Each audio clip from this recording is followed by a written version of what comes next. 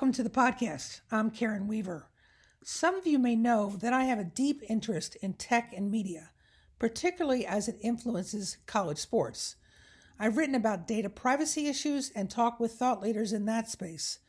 The acceleration of change in this area can be overwhelming, but for senior campus leaders who have to manage both the financial and legal implications of allowing increasingly unique tech tools and experiences on their campuses, they just simply need to know more.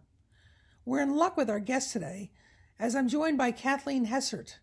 Kathleen's talents include a strategic communications expert, speaker, consultant, speechwriter, social media influencer, and researcher, with a deep focus on sports and entertainment and Gen Z.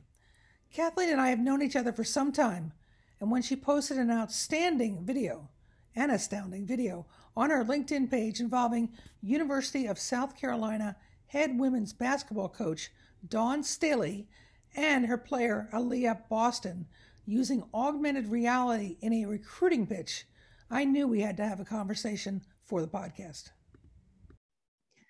So Kathleen, welcome to the podcast. So glad to have you here. Oh, it's great to be here, Karen. Thank you very much for having me.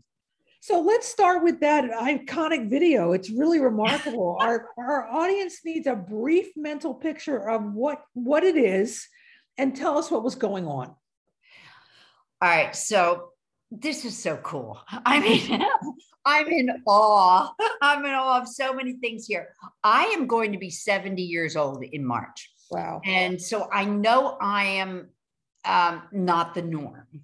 But I am fascinated with learning what the next thing is. And the metaverse is definitely it. And part of the metaverse, if you think about AR and gaming, augmented reality with the filters on Snapchat and gaming and avatars, the people you make, the characters you make that represent yourself, that all is foreign to many of us older people, but it is so native to Gen Z and now Gen Alpha, the younger generation than Gen Z. And so holograms are the epitome. So what the video is literally, they have weird names like volumetric video. Like, what does that mean to anybody? But the reality is, I wanted to take some iconic people and influencers in sports and take them right into the home of the consumer. So with a cell phone, with a smartphone, and no extra software or technology or anything, Coach Dawn Staley and Aliyah Boston on her team literally can sit on your desk right in front of you, can walk around your room and talk to you about how you've got to team up with everybody around you to make us all safer through this COVID pandemic. So it is Web 3.0, PSA, state of the art that comes to your phone. And if you think about the displaced fans, there are no more displaced fans in the world when you can bring this technology right onto someone's phone.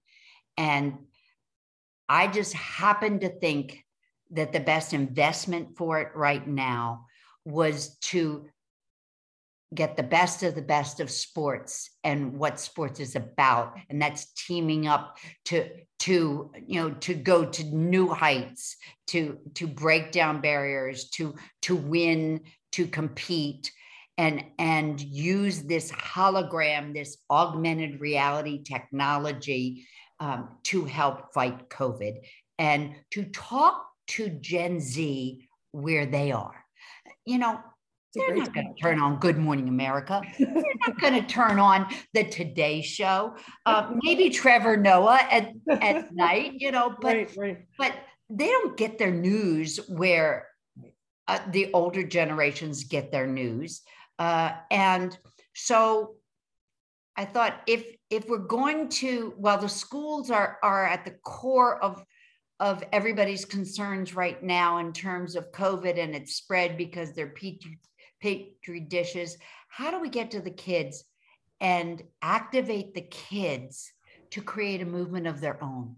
To when we are thinking about movements these days, the most powerful movements, many of them and many of the biggest and best were started by kids. Absolutely. Were started by Gen Z. Absolutely. Talk Greta Thunberg and climate change. And then the 16-year-old is nominated for the Nobel Prize. You know, we're talking about Marjorie Stoneman High School and gun control, and 16 and 17-year-olds influencing presidents and Congress, et cetera, about gun control. When we talk about George Floyd, it was a 17-year-old girl who took the video that ignited a nation for good or bad.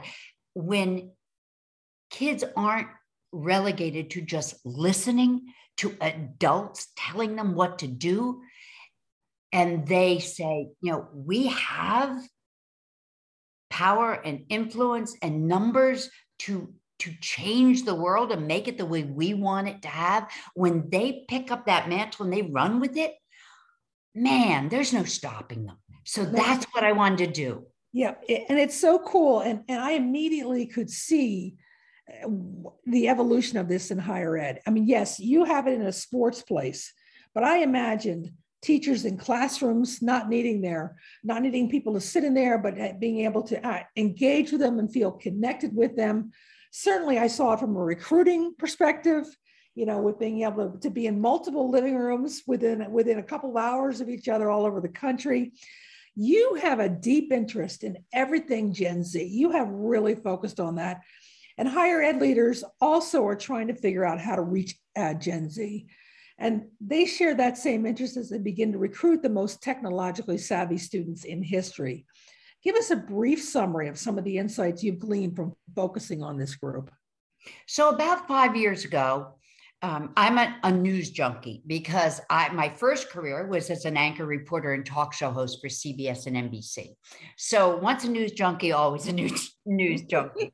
And I read everything under the sun because I love the process of learning and then doing something with what I learn. And I'm reading about brands talking about millennials. And I'm like, get over them. If you don't understand millennials by now, you never will. And I'm thinking, you know, you have to look at what's next. And what's next was Gen Z. And the very few mentions of Gen Z that I could see or hear were all dusty old people like me, you know, or my age, literally, talking about them from the second and third perspective. And the research was generally 2 to 5 years old, which is like other age, you know. And I'm thinking someone needs to bring out the authentic voices of Gen Z, because they're not monolithic in any way, shape, or form. And build bridges between brands and that generation. And so I literally gave $2,500 donation to the High School of the Arts in Charlotte, North Carolina, and said, give me 12 of your best kids. I want to sit down with them every week for them to just tell me what's happening within their generation. And so we went from 1 school to 6 schools to literally becoming part of the CTE curriculum in the 11th largest school district in the nation. And what that came down to was that I could do research with over 1,000 kids, any kind of research that I wanted that was reasonable. So, you know, what do you think about robotics? Where are you spending your money? How are you making your money? Are you doing internships? You know,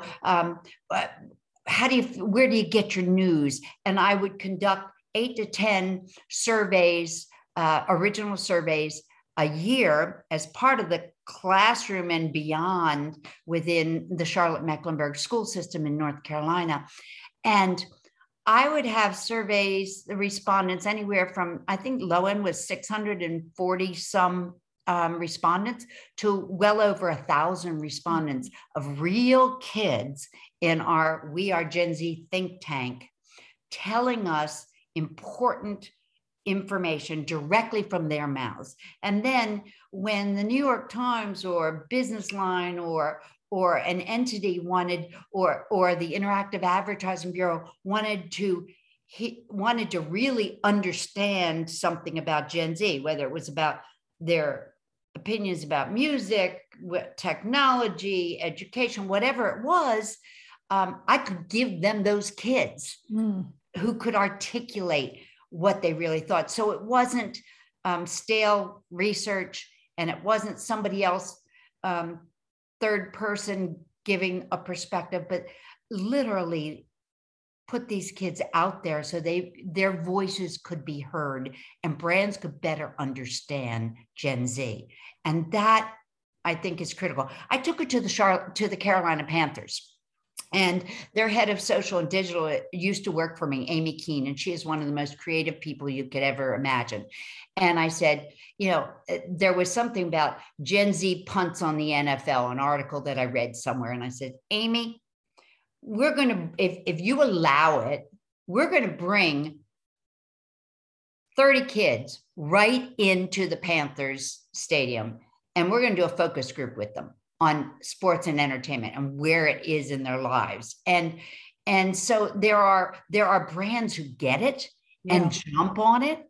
And they're the ones that really excite me, because they're bold enough and they're not blind to the way we always did it. And will literally realize that the world has changed around sports and around brands and around us.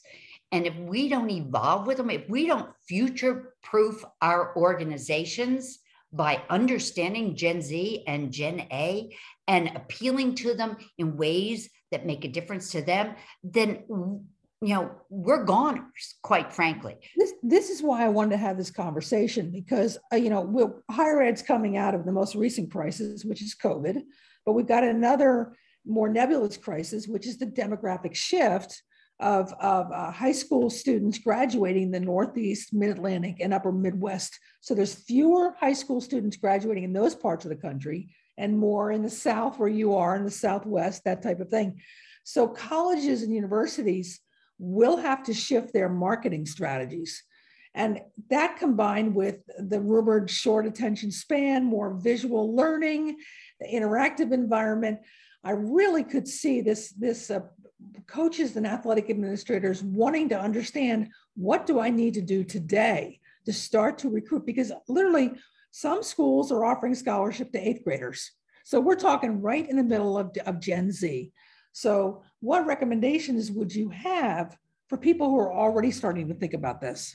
All right. The first thing is, forget about the shorter attention spans, because they can put more into 10 seconds in terms of understanding and depth of understanding and consumption than we ever thought of putting into 10 seconds.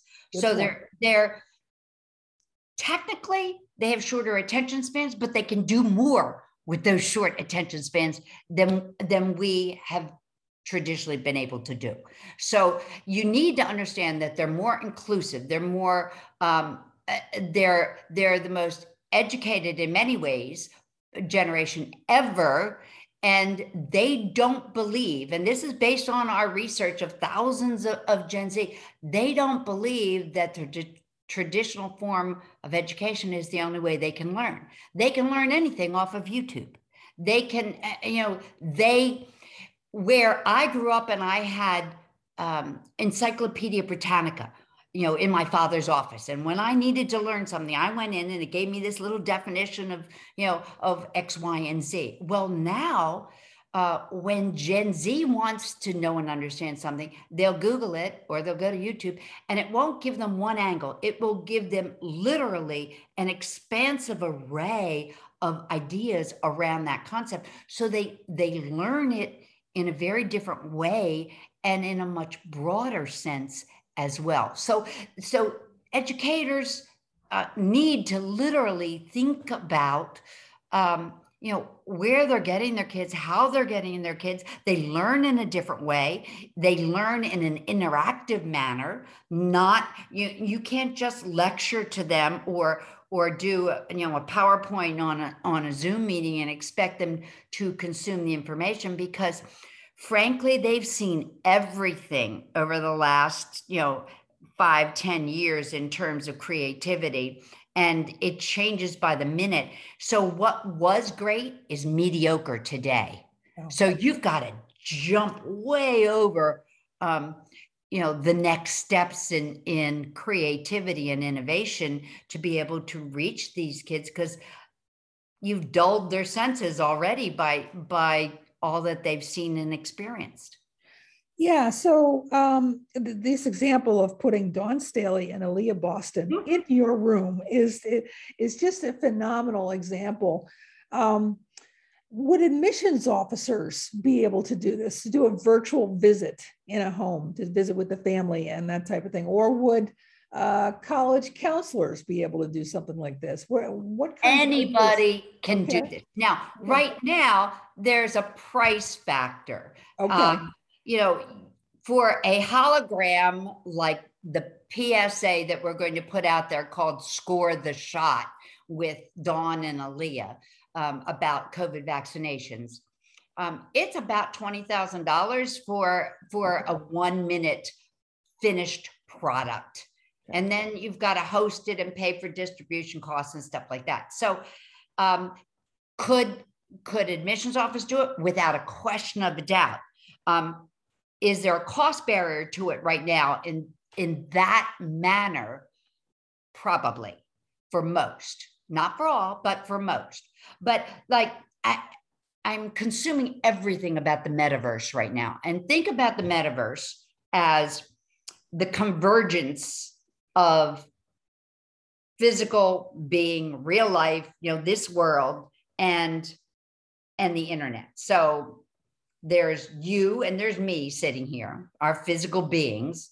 And then we've got ourselves, our social presence on Facebook, on LinkedIn, on TikTok, wherever it may be. That's still us.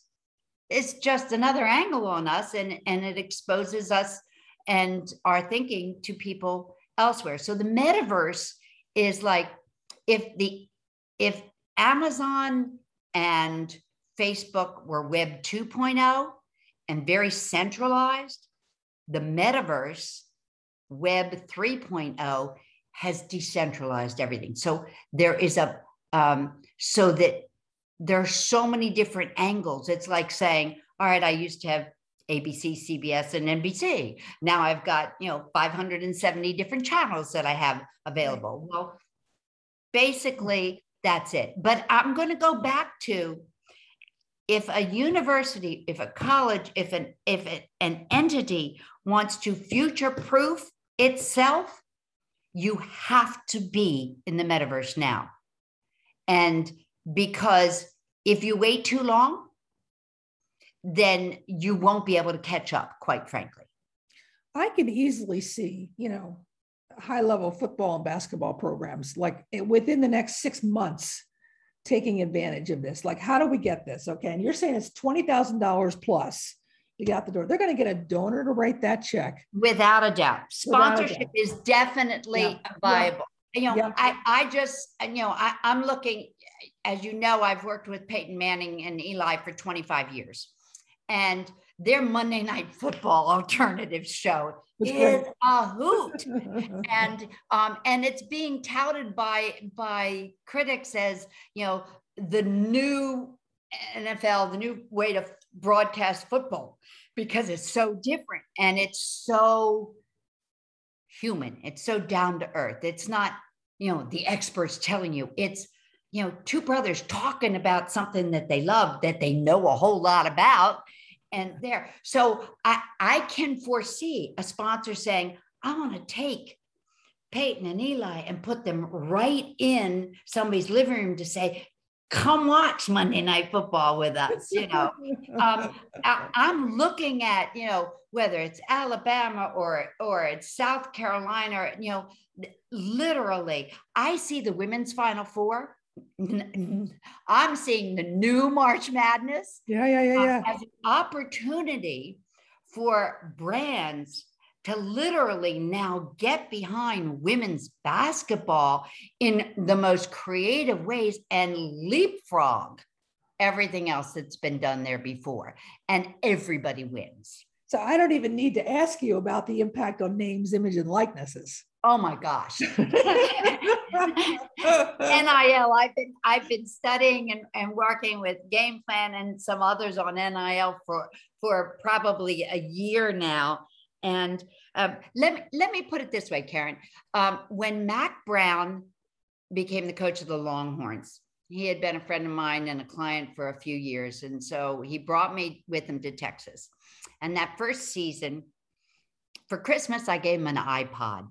And it was news all over everywhere. I'm like, you need to understand what your players are listening to in the locker room, and put that playlist on his iPod. And it was news all over. What's wrong with this coach, listening on an iPod, invading their space? I remember several years after that, literally going to teach social media at Michigan State with the Michigan State men's basketball program, and Tom Izzo having his entire staff in the room, not just the players, but his entire staff, and looking at me and saying, Kathleen, convince me, tell me why I should let my players be on Twitter. And I remember telling him, Tom, they're going to be there whether you like it or not. And you're educators, so you need to educate them on what best practices are. Yeah. I remember, I've written speeches for Peyton for 25 years. And after he decided to go pro, decided to stay one more year at Tennessee, I asked David Cutcliffe, now at Duke, I said, David, what makes him as good as he is? And Cut said to me, Kathleen, he sees things on the field that nobody else sees. So when I was writing, and each year as I write a primary speech for him to give to audiences all over the country and the world, I sit down, I say, all right, win. What I noticed. What did you notice that was valuable? What did you notice that was would move you towards your goal, and that nobody else noticed? And so every year I'd start, based on last year, what did you notice that was different, valuable, and would move you towards your goal? And one year, probably 4 years into the NFL, maybe 5, he said, Kathleen, you're not going to believe this, but our rookie, who we just drafted #1, came in and asked me for my autograph. And I can't have one of my teammates asking me for my autograph and putting me on a pedestal. They're my teammate. It was for them, not for somebody else. And the rookie said that he had watched Peyton on ESPN Classic when he was at Tennessee, and the rookie was only in 8th grade. And I said, so what did you learn that was new, that was valuable, and would move you towards your goal? And he said, Kathleen, I learned that I was leading a different generation, and I had to do it in a different way. Mm-hmm. Mm-hmm. So Absolutely. It doesn't matter whether it's a coach, a player, a business professional, a professor, who it is. The world has changed around us, and we need to at least be one step ahead. We need to at least know, we need to smell what's next, if nothing else. I think that's a really important point. And higher education's under tremendous pressure right now to reinvent itself for a whole host of reasons, not the least of which is what you talked about, but also the cost, right? The cost of higher education, student debt, is a very big issue for parents and state legislators and things like that. So there'll be some schools that will say, we can't afford to do that. It's just too expensive for us. Give them the value proposition of why they can't afford not to do it. I would say the biggest thing is, if you're doing things the way you always did it, you're not going to get there's not going to be any different result. And you need different results right now.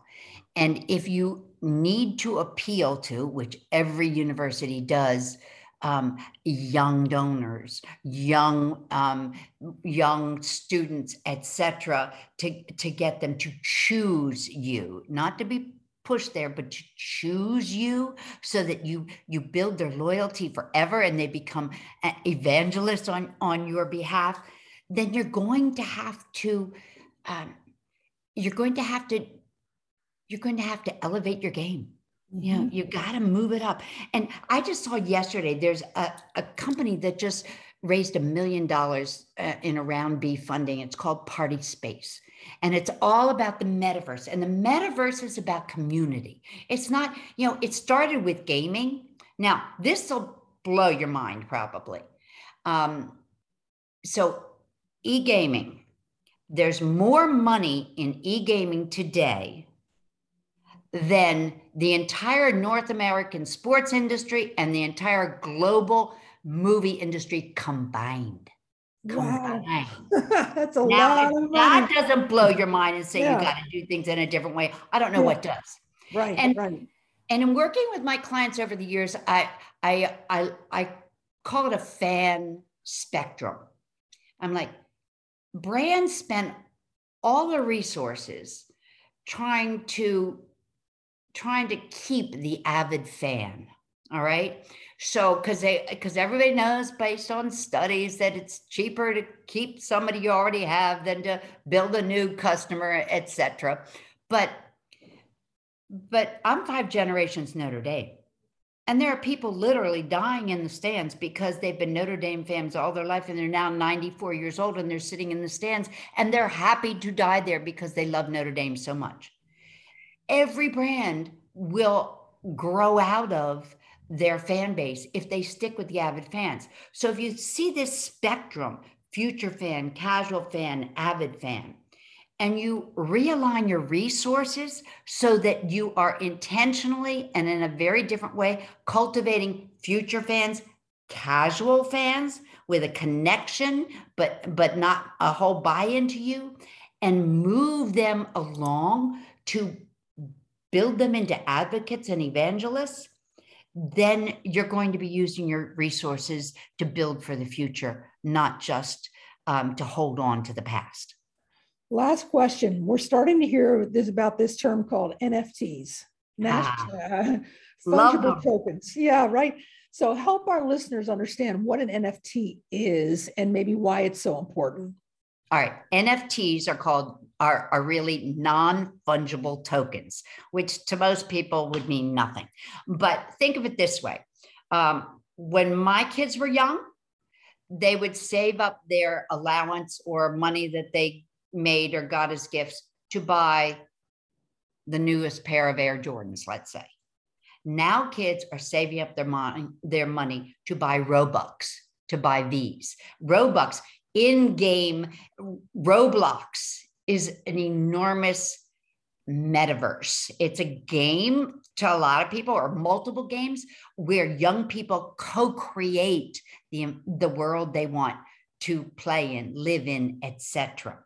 So NFTs are non-fungible tokens. It's the Robux. So think of it this way. You can buy NFTs in the metaverse this is my dream. Monopoly, we all know Monopoly, and there's Park Place, and there's this, that, and the other thing. Right. Well, there's real estate. There's a game called Upland in the metaverse that literally, instead of Park Place, every place they've got is aligned with a physical address. So they've mapped New York, they've mapped Chicago, they've mapped San Francisco, etc. And you can buy a iconic place in New York City or Chicago or San Francisco in the metaverse in 15 seconds. They sold in the metaverse the Rockefeller Center for $40,000. $40,000. You're, You you're can owning this buy within the game of sell. Upland. You're owning these Yes. stuff within the game of Upland. And why is that valuable? Why is that good? Because you can sell it, you can sponsor it, and those that license it will get in perpetuity royalties on that metaverse location. So envision this: Notre Dame. I bleed green. I get it, but Ole Miss, the Grove, Notre Dame, Touchdown Jesus, the stadium, the play like a champion, in the title, that people would pay huge dollars to own that in the metaverse. And Notre Dame literally can create a metaverse version of Monopoly, and in perpetuity make money, because you can literally sell it, you can enhance it, you can sell sponsorship in it, you can develop the properties, all of it. Now, I know this sounds weird. I mean, there are people who wouldn't dare touch an NFT because they don't understand it. And I get that. But my son-in-law is Jason Sehorn, the former star of the New York Giants and of USC. He has one of the 10 most iconic plays in NFL history. And it kept the Eagles, sorry about that, from going to the Super Bowl. No. So you take that play that is iconic and you create an NFT of that play, right? People are going to want it. And Jason, who, if somebody mentions it, they mention it. He's not all about living in the past. But if he can cultivate that now and make that, make money from that to, for his children, why not? So this is real cash changing hands. Oh yeah, it's not just Bitcoin. You can do it in Bitcoin, but for instance, on Upland and in other environments, you can do it with real cash. Real cash. Okay. So sports entities need to look at their iconic moments and locations and not just create a digital art piece from it, but make it functional. So with an NFT and with blockchain, and think about this, you can sell tickets. You can, for a little bit more, sell the parking space with the ticket digitally, sell the food that goes with it, the merchandise from the bookstore, all with one NFT. And this is all in the game of, this is all in the game of Upland. What's to stop? It's not just in Upland, it's anywhere. I mean, you can, yeah. I mean, I went to the Notre Dame Purdue game, and it was the second game that was totally cashless. Now, you got to be ready for that big move into the future. So I love the idea, except most 70-year-olds wouldn't know how to download their ticket onto their phone. It might not even have a smartphone to be able to take it to the gate to say, here's the QR code, here's the ticket that they can do. So they have problems with their older fan bases in dealing with that. You can't buy food with that unless you do it digitally, everything else. Well, but then I go into the stadium and I'm like, I'm great with all this. I know how to do this. But they're telling everybody, development's telling everybody, don't wait until Saturday to download your ticket or your parking, because the bandwidth on campus is not going to be able to take all that data. Yeah. So you're going to be stuck. So I go into the stadium and there's a play and I'm all excited about it. I want to share it, which is what Notre Dame would want to happen. Yes. But there's not enough bandwidth in the stadium for me to even put out a picture, much less a video. And this is why the NFL has struck a partnership with Verizon 5G to be able to create those kinds of moments in the stadiums, which I firmly believe will move to the college space as well. Kathleen, we're going to have to stop it there. I mean, I could talk with you all day about this stuff, but I think you have really given the listeners a look into the future. And I'm hoping that they will react swiftly to try to adjust to this generation that is literally, what are we talking about, Gen Z? What's the age range? Anybody born after 1995. Okay. So the oldest Gen Z is probably about 24 right now. The youngest maybe 7 or 8, years old. They're sitting in our classrooms right now. They're sitting in our classrooms. We want them to be donors. We want them to be engaged. And we've got to think about new ways to do it. Kathleen Hessert, I can't thank you enough for spending some time with us. Congratulations on the very innovative AR relationship with Dawn Staley and Aaliyah Boston. I can't wait to see it. And I'm hopeful that it will lead to a lot of really cool ideas. Thanks for joining us. You're welcome, Karen. Thank you. And thanks to Aaliyah in South Carolina and Dawn for being so bold, because they're innovative and it takes that kind of innovation to win today. Absolutely.